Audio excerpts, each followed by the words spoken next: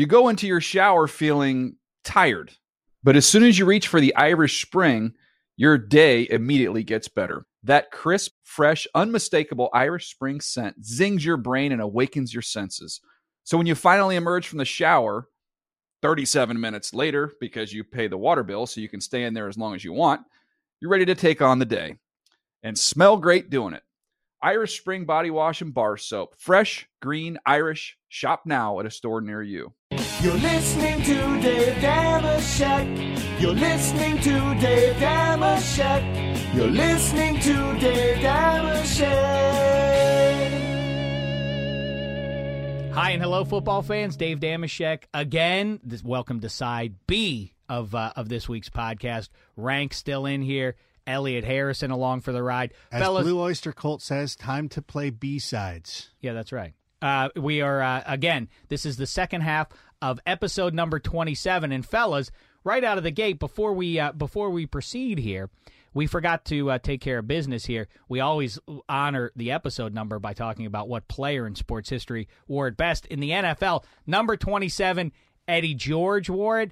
Off the top of my head, who else wore 27? There's got to be. Greg Hawthorne of the Steelers jumps to mind. Here's where Elliot jumps in with Ron Fellows. Ron Fellows. That was solid.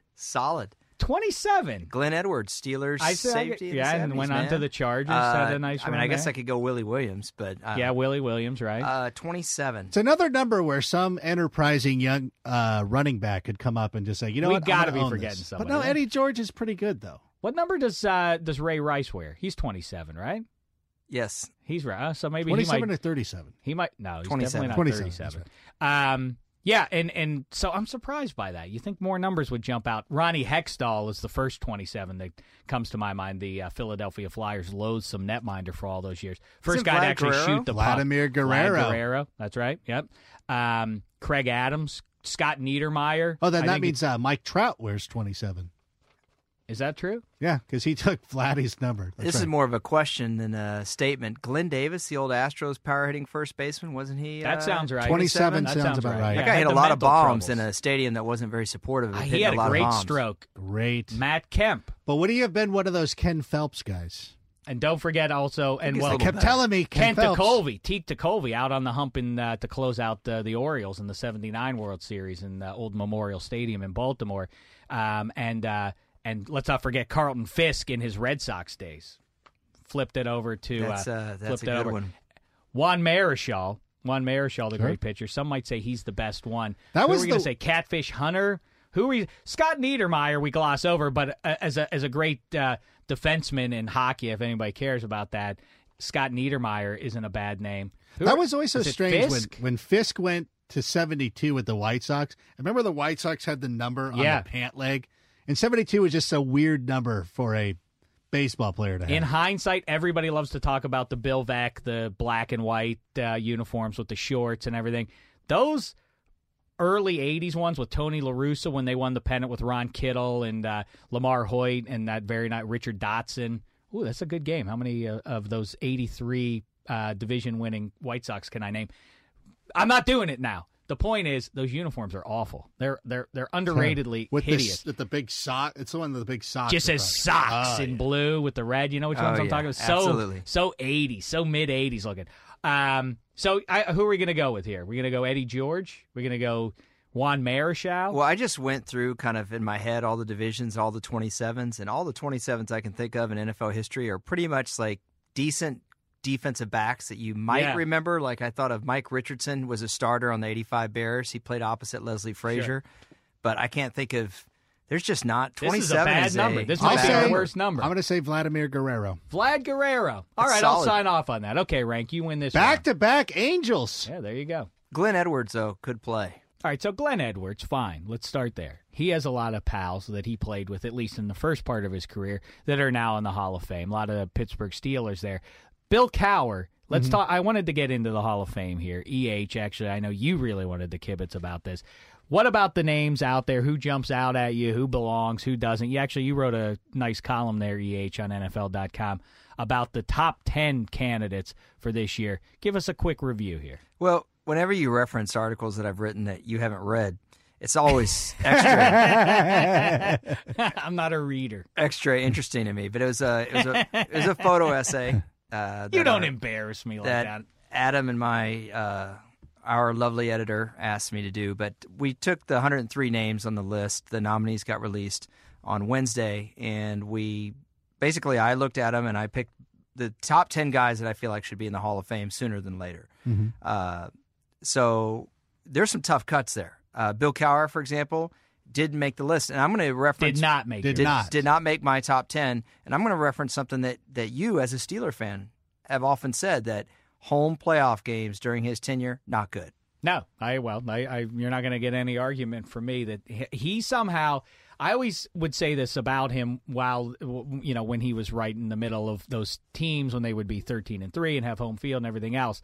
His whole vibe, that spitting thing and the jaw out, and everybody gets into that.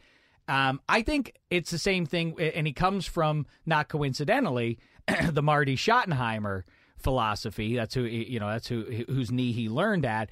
And Marty Schottenheimer, I think, same problem, that those guys get their team so jacked up that they really do go into the locker room before a big game and give a rah-rah speech, and we got to get him. This is our house, all that kind of jazz. Mm-hmm. I think that puts you in the wrong frame of mind if you're favored to win. Somehow it creates a sense that, this is our time. We got to get it done here. I think it creates a sense that if when something goes against you, that the snowball starts going against you. I think you want to create a sense with professional athletes. You hear that all the time. I don't say anything. What did you say to the team before I didn't say anything. I'm sure they're ready. They're professional athletes. I don't have to give a speech to get them ready for the game. I think that sort of mentality works better in the 21st century. Mike Tomlin, Belichick, the list goes on and on. I think people respond better to not getting them all amped up like that. What Super Bowl was it when Bill Belichick just came out in front of his team and read the parade route? That was the Eagles. That would have been Super Bowl 39. Yeah, that kind of approach seems to work, because you look at Schottenheimer, you look at Cowher, I'd throw Tony Dungy in there. 3 coaches that have had great careers, long careers, lot of regular season wins, 2 Super Bowls, which is astonishingly low for as many wins as they've put up. I agree with Adam. The Belichick that you cite, where he showed the parade route, he did that the day before the game on a Saturday meeting or whatever, and he did it on the projector and literally showed the parade route, and then that sticks in the guys' heads overnight. And I think that's an interesting way to approach it. What I find ironic in your statement, though, is that the Steelers are most well known for beating the Cowboys in Super Bowl 10 and Super Bowl 13, 2 awesome Super Bowls. Tom Landry's approach was exactly the way that you feel like in a perfect world it should be. Tom Landry was not. It's not ironic, because consider who was in the other locker room. Who was talking to the Steelers? The Emperor Chaz Noel. He was not giving fiery speeches himself. He was sort of a guy who, very much like Bill Belichick today, was a do your job, we'll win. Same with his philosophy. Yeah. Not getting crazy and throwing stuff around and, giving these epic speeches. Just one little last thought on that. I'll tell you a guy who was actually a hothead that's not remembered that way is Don Shula. Don Shula, we always remember him as kind of this gray-haired, nice guy. When Don Shula was a young coach for the Colts and the Dolphins, he'd get fired up, and he would tell his players what he thought, and he would run some really hard practices. And I think it's always interesting how he's kind of looked at as almost like a Santa Claus, Mary figure of the NFL when he was anything but. Yeah, I did know that, but I think that young people are familiar with him just sort of standing back and watching Marino try and win games with his arm. Yeah, they forget how he started out. I remember him blowing Super Bowl 3 as the coach of the Colts. You do not. That's what I think of him when I think of Don Shula. Oh, I thought you were saying you actually remember. Yeah, I remember that. Yes, I'm not that old. But that's what I think of. I don't know your age. Now, Bill Parcells is also nominated. Are you putting him into the hall? Yeah, and I'll get to that. I'll tell you guys how I approached it. So I ranked him from 10 to 1. Obviously, 10th being the most borderline guy that needs to get in right now, and number 1 being a shoe-in. Chris Carter, number 1. Chris Carter was not number 1. Top 10? Do we want to top 10? Do we want to start 10? Let's do 10, and then let's work on it. All right. So I'll go from. If I try to react to all 10 of these, this is going to be 2 hours though. Well, my two. Can I do it like Storage Wars and just get a yep or a nope? Yeah. So my two toughest cuts at 12 and 11 were Mike Ken, the great Falcons left tackle at 12, and 11 was Steve Tasker, greatest special teamer of all time. I'll say Ken, no. Tasker, yep. Okay. Fair enough. Rank's hot new bit. But my hey, no, yep. Kind of like the wide knotted tie, but the Herb Tarlick tie look is awesome. Number 10 was a guy who, like Tasker, was a great special teams player, but became an incredible wide receiver. And that's Tim Brown. Nope. Tim Brown was a great returner. Wrong. A la Rod Woodson, the Raiders didn't want to burn up a guy returning kicks all the time. So eventually they took him off the punt return team. But for his career, he averaged over 25 yards per kick return and over 10 yards per punt return. And, oh, by the way, he caught 1,000 balls. So. I go yup on is it yup? Yeah, I think Tim Brown obviously eventually gets into the Hall of Fame, but I do say Chris Carter goes first. I assume we're getting to him. Number 9. Dermontti Dawson, Steelers center, number 9. Dominant center for generation, the best center in the league. Don't be the guy who's, I'm going to list my favorite bands, and I'm going to pick 6 indie bands that nobody's ever heard of, just so I seem smarter. That's how I feel that some people, not you, I don't say that to you, because I feel you know the game and you're like, but a lot of NFL writers I feel do that disingenuous thing. I don't get it from you, but I mean I'm talking about other people. So no or yup? I say yeah. Yep. Number 8, Gil Brandt, Cowboys personnel executive. Of course, it's remarkable he's not. Yep. Our pal. Number 7, Terrell Davis. I like dominance in a short run better than pretty good in a long run. I know that it goes against the Tim Brown, but Tim Brown hit some incredible milestones. So Terrell Davis at number 7. I worry that if the further away we get from him, a lot of these guys who weren't worthy of the Hall of Fame 30, 40, 50 years ago, now people look back and say, yeah, put him in the Hall of Fame.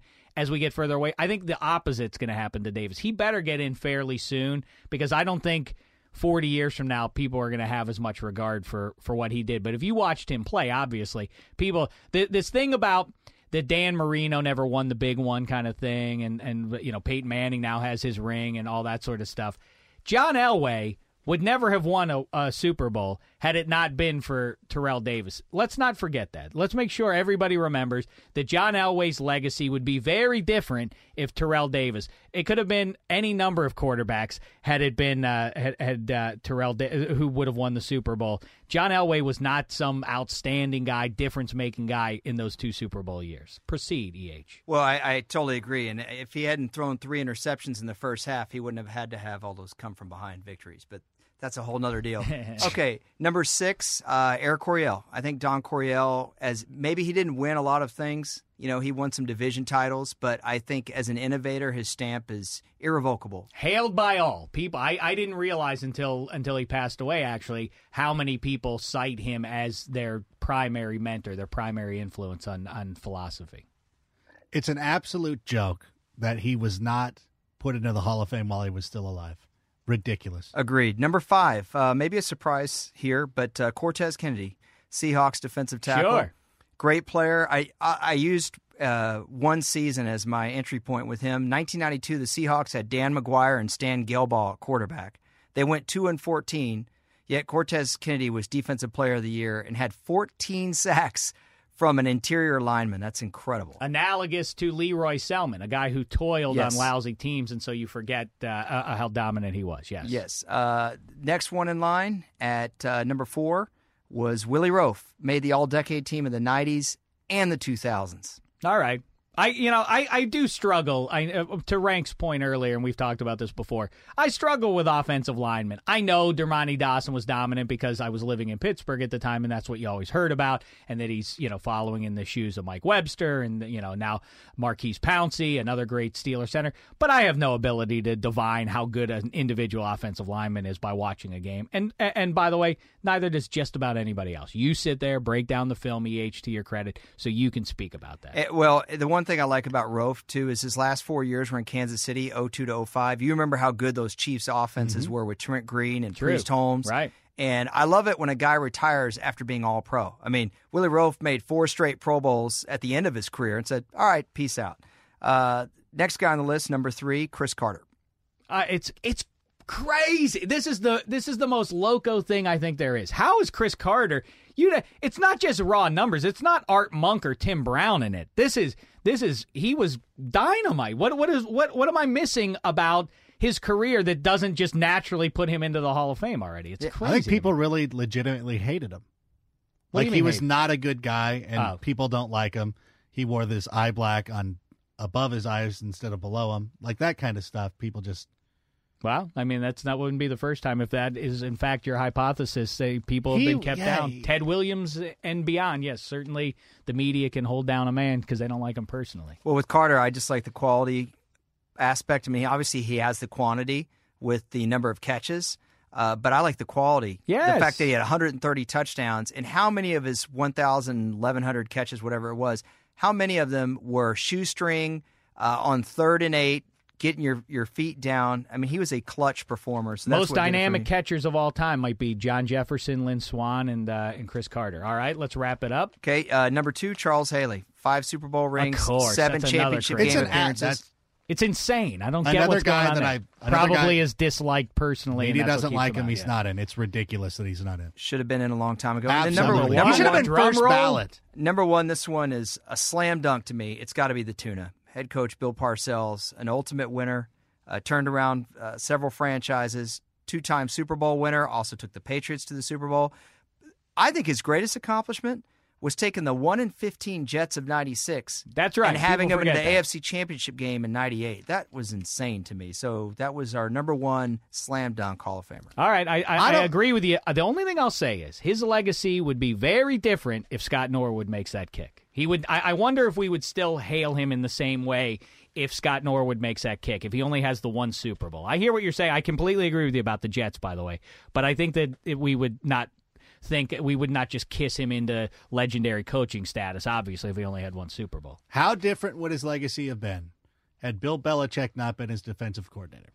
Well, we talked about Belichick already. They had LT. That was the biggest difference. But all right, no. Everybody is assuming just based on what he did with the Giants that translates. I mean, yeah, he got the Jets the AFC Championship game. He didn't get them to the Super Bowl. They didn't win a Super Bowl. He went to Dallas and all these other stops. He didn't. His career got worse as he kept going on. He had the 2 Super Bowls, and then his next stop, he got his team to a championship game, and then his next stop, his never team won easy a to division. go to different franchises. Very few guys succeed in multiple franchises. Parcells did that about as well as anybody. But we got to go. But this talk about what would have happened if Scott Norwood hadn't made the kick, this leads us naturally. Thank you, NFL.com, NFL Network, NFL Fantasy Live, and beyond. Be on the lookout for him. But this does lead us naturally in to installment number 3. That's right. It's time for another round of the NFL.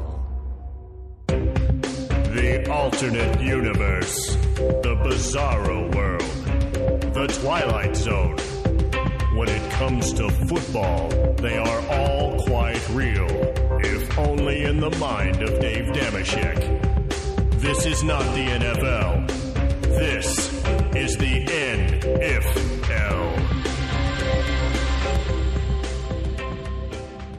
That's right, everybody. Time for another NFL. In Week 1 of the 2010 season, Kevin Kolb got bonked on the head by the Packers, forcing Mike Vick into the starting role for the bulk of the season. We now know that Vick took the opportunity and ran with it, returning the Eagles to the playoffs and himself to being one of the league's biggest stars, and one of its highest paid, too. And as the cherry on top, he's now even considered a reformed soul. But what if Kevin Kolb hadn't gotten concussed? Well, Kolb would have done just fine, as in unspectacular, as in 8-8, maybe 9-7, and out of the playoffs. Mike Vick would have grown frustrated, eventually lashing out at Andy Reid through the media. Residents of Mount Pius wouldn't have liked that one bit, because they still perceived Vick as a ne'er-do-well who should be thankful to be anywhere near a football field. He'd have been run out of town, and since Cincy was one place he was considering before Commish Goodell supposedly pushed him towards Philly, let's say he winds up a Bengal. With Vick under center in Cincy, Carson Palmer would have been allowed to walk away. So where better for him to land than where most retirees go? Arizona. He takes the gamble that he can overcome the curse of Emmett, Edge, and Boomer, and he thinks he's going to go the way of Kurt Warner. But then the poor red-headed, pale old guy steps in the Arizona sun in August and disintegrates. If you think that's a shame, same exact thing happens to Cards 2011 second-round pick Andy Dalton. Andy Reid, meantime, is down and out in Philly. He's depressed, so what's he do? He turns to food. One night, he hits a 24-hour all-you-can-eat joint, and who's he run into? Donovan McNabb. Rumors begin swirling about a reunion on the Eagles. But then Reid and McNabb shocked the world by announcing their mutual retirement in favor of opening Don and Big A's cheesesteaks, which quickly goes under after the two owners eat all the product. Kevin Kolb tucks tail and moves on to snowy Minnesota, where he battles and loses the starting job to Christian Ponder. Back to Vic, things start off rough in Week 1 of the 2011 season when Cincy pays a visit to Cleveland, the home of the Dog Pound. Ruh-roh. After that, though, the team gets on a roll. In Vic, the Bengals finally have someone with cred they can respect, like Adebisi and Oz, you know. Cedric Benson gets rolling. Jerome Simpson in the receiving corps is bolstered by free agent signee Plexico Burress. Pac-Man Jones is in the fold. It's the best jailhouse team since Paul Crew's Mean Machine. And Mike Vick is hailed as the best friend a cat named Bengal ever had. And that's the NFL. What do you think, Rank? Well done. You like that? I really liked it. You know what? I wouldn't have put the two together about Vic going to Cincinnati because there were so many spots he could have gone to, but it makes complete sense for the what? That just is. Vic said, remember Vic said that's where Goodell, one of the two spots, there or Buffalo. That would have been another fun direction to go. That's Ryan Fitzpatrick. This dream wouldn't be playing out right now. Where would he be type of thing? Would he have landed in Cincinnati? What would the difference have been? Like Vic is a guy that, as you mentioned, you know, the ne'er-do-wells of Cincinnati look up to. Would they have resented Fitzpatrick? You know what? I don't know about that. That's an alternate universe, Adam. We're not going into an alternate universe, though. It's time for us to get into the DeLorean and go into the future. How say you? I love it. Okay. This is what makes time travel possible. The flux capacitor. Into the future. Whoa! Man, these weekends are getting tough. Your acting is really improving. And you're not a young guy either. You got to be careful what you're doing. I wouldn't want to fall down in the future. I don't know what the state of medical medical care is in the future. How does Doc Brown just jump out of there like nothing happened? He's throwing beer cans into the flux capacitor. We're like, oh, it doesn't seem like we're even leaving our chairs. These are heavy questions that I just can't address because I'm too excited to look back at Week 4 in the NFL. Let's start off with what happened down in Dallas. The Detroit Lions went in there 3-0. A lot of people, the Cowboys starting to put it together. A lot of people up in Detroit very happy now that their team sits at 4-0 after a 27-23 victory. How say you, Rank? Their signature win of the season. That's what everybody said. Buffalo beat the Patriots. They wanted Detroit to beat a big-name team. They did it this week. All right, next up, the game down in Houston, staying in the Lone Star State there. No surprise to me. I saw this one coming a mile away. That Steelers defense not stopping the run, that's a big problem. It was a big problem on Sunday against Arian Foster, Ben Tate, and the rest of them. Matt Schaub had his way. 30-20, the Texans take care of the Steelers. Very surprised. We had talked on the podcast earlier in the week on Thursday. I still like the Titans to win that division, but Texans, they impressed me here. Very good team. They ain't no jive. Now, New England Patriots, 10 years removed from the Tuck Rule game in Foxborough, travel out to the Bay Area to play the Raiders. This time, the Patriots, no need for a Tuck Rule here. They smoke them 30-13. They seemed a little motivated. I think that loss to the Bills kind of pushed them forward. The Patriots look pretty strong. Tom Brady, true to his word, spread the ball all over the field. Didn't just lean on Wes Welker. A lot of big stats for a lot of guys on that team, and they actually stuffed the run a little bit there. Did a nice job on McFadden and company. Lastly, the Sunday night tilt in Baltimore, the Jets and the Ravens. A lot of people thought this was going to be a defensive struggle. Baltimore, though, that offense, for real. I've been saying it all year. Ray Rice, Joe Flacco, Torrey Smith, the extra now, the speed now stretching the field a little bit. Their defense is for real. A lot of questions with the Jets. Ravens win it 24-16. Torrey Smith didn't have the 3 touchdowns that he had against St. Louis. His presence was enough. Anquan Bolden had a pretty good game. The Ravens defense is for real. The Ravens look like the best team in the AFC. The Jets, I think they're the pretenders that we all thought they were. Yeah, not the dominant player in the AFC defensively. Mark Sanchez proving himself to be maybe a bit fraudulent. That as a leading man who's capable of taking his team to the Super Bowl. Seems weird for a USC quarterback to be not as good as advertised. Yeah. Well, Ravens, if they're not the best, the Texans are. But while we're here in Baltimore, should we get some crab cakes or? I want to go visit some of the locations in the Wire. Yes, exactly. Let's go do that. It looks safe. Matter of fact, why don't you walk over there? I'm going to jump in the DeLorean and head back to last week. We'll be back in front and after week 5.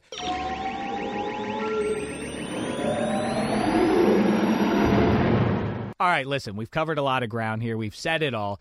Not one side, two sides, sides A and B. If somehow you missed side A and this is side B, I encourage you, go ahead to iTunes. As always, we keep saying it. Subscribe on iTunes. Appreciate that. DaveDamashek.NFL.com.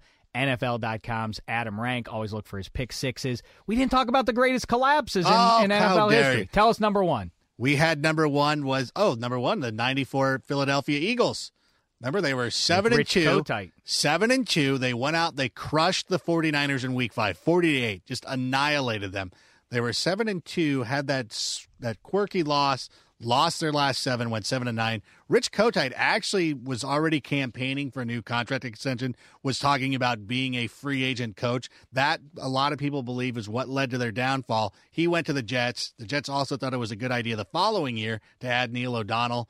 Enough said about that. So the Eagles were your worst collapse, not as bad as the Red Sox. They get the Red Sox award for biggest collapse in NFL history.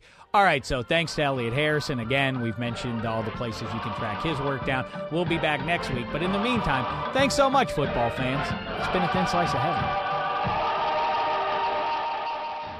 You go into your shower feeling tired, but as soon as you reach for the Irish Spring, your day immediately gets better. That crisp, fresh, unmistakable Irish Spring scent zings your brain and awakens your senses. So when you finally emerge from the shower 37 minutes later, because you pay the water bill so you can stay in there as long as you want, you're ready to take on the day and smell great doing it. Irish Spring Body Wash and Bar Soap. Fresh, green, Irish. Shop now at a store near you.